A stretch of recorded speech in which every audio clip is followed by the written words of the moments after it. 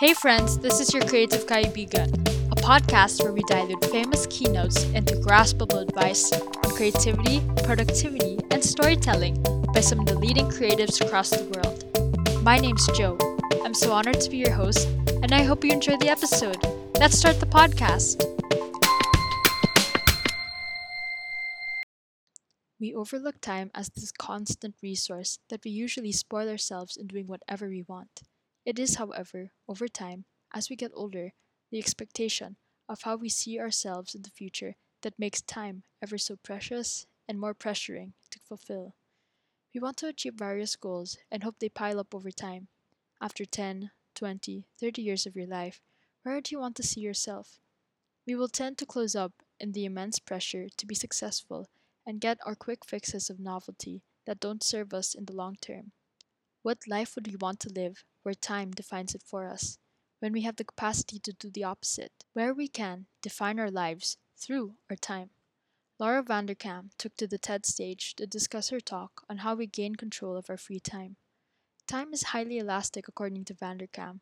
She says exactly this quote that ultimately struck me. We don't build the lives we want in order to save time. We build lives we want, and time saves itself.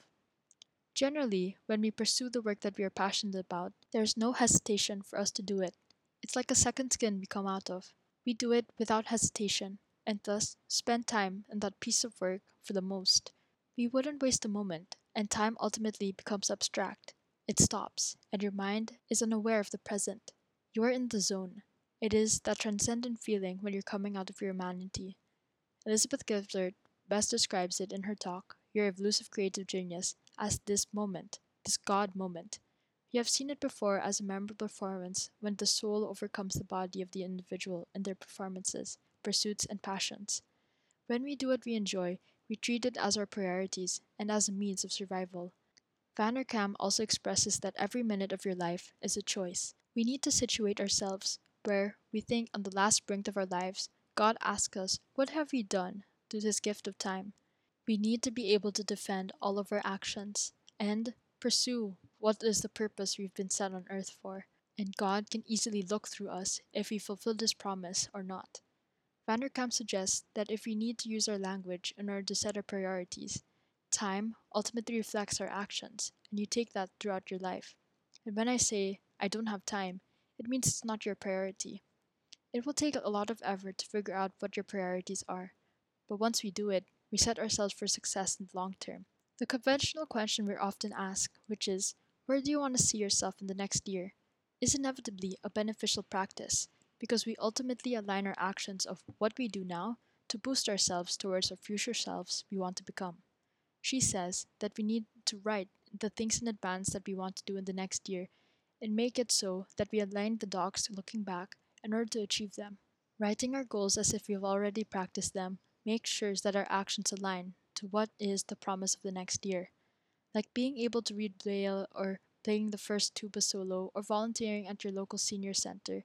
The goals that you put out for the quote unquote the next version of yourself need to be dynamic, being for the self and most especially for others.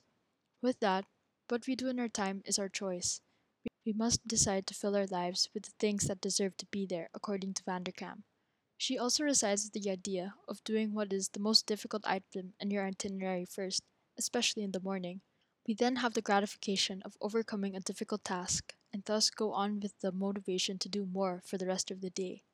An interesting note that Vanderkam suggests is that write your schedules on from Friday afternoon. These moments are known to be a low opportunity cost time, because who is ever really being productive on a Friday afternoon? Vanderkam also encourages a three-category schedule to help your work be as dynamic as possible, and you can tackle that through the main pillars of your life. You need your career, relationships, and yourself. Make sure to tackle at least 2 to 3 things of those categories, and each see where you can plan them for the next week. Small moments can have great power and can cause joy, according to Vanderkam. So use that to what is seemingly empty moments of your life to sustain yourself through joy. Listen to a podcast on a bus, praying during breaks, or slowly making your breakfast. To conclude, when we look at our time from the outside looking in, according to Vanderkam, in objective terms, what you have is this. And if you subtract that with a 40-hour work week and 56 more hours for substantial sleep, what you have is 72 hours of having either submission or dominance of the use of your time. It is ultimately your choice, and you must be able to defend yourself of whether your story will be defined by time, or you will define time by your story. Hey, it's Joe. I hope you liked the creative advice today. Please check out the creative works featured in this episode. Now make sure to turn off your phone, use what you learned today, and do something creative. Hope to see you in the next episode.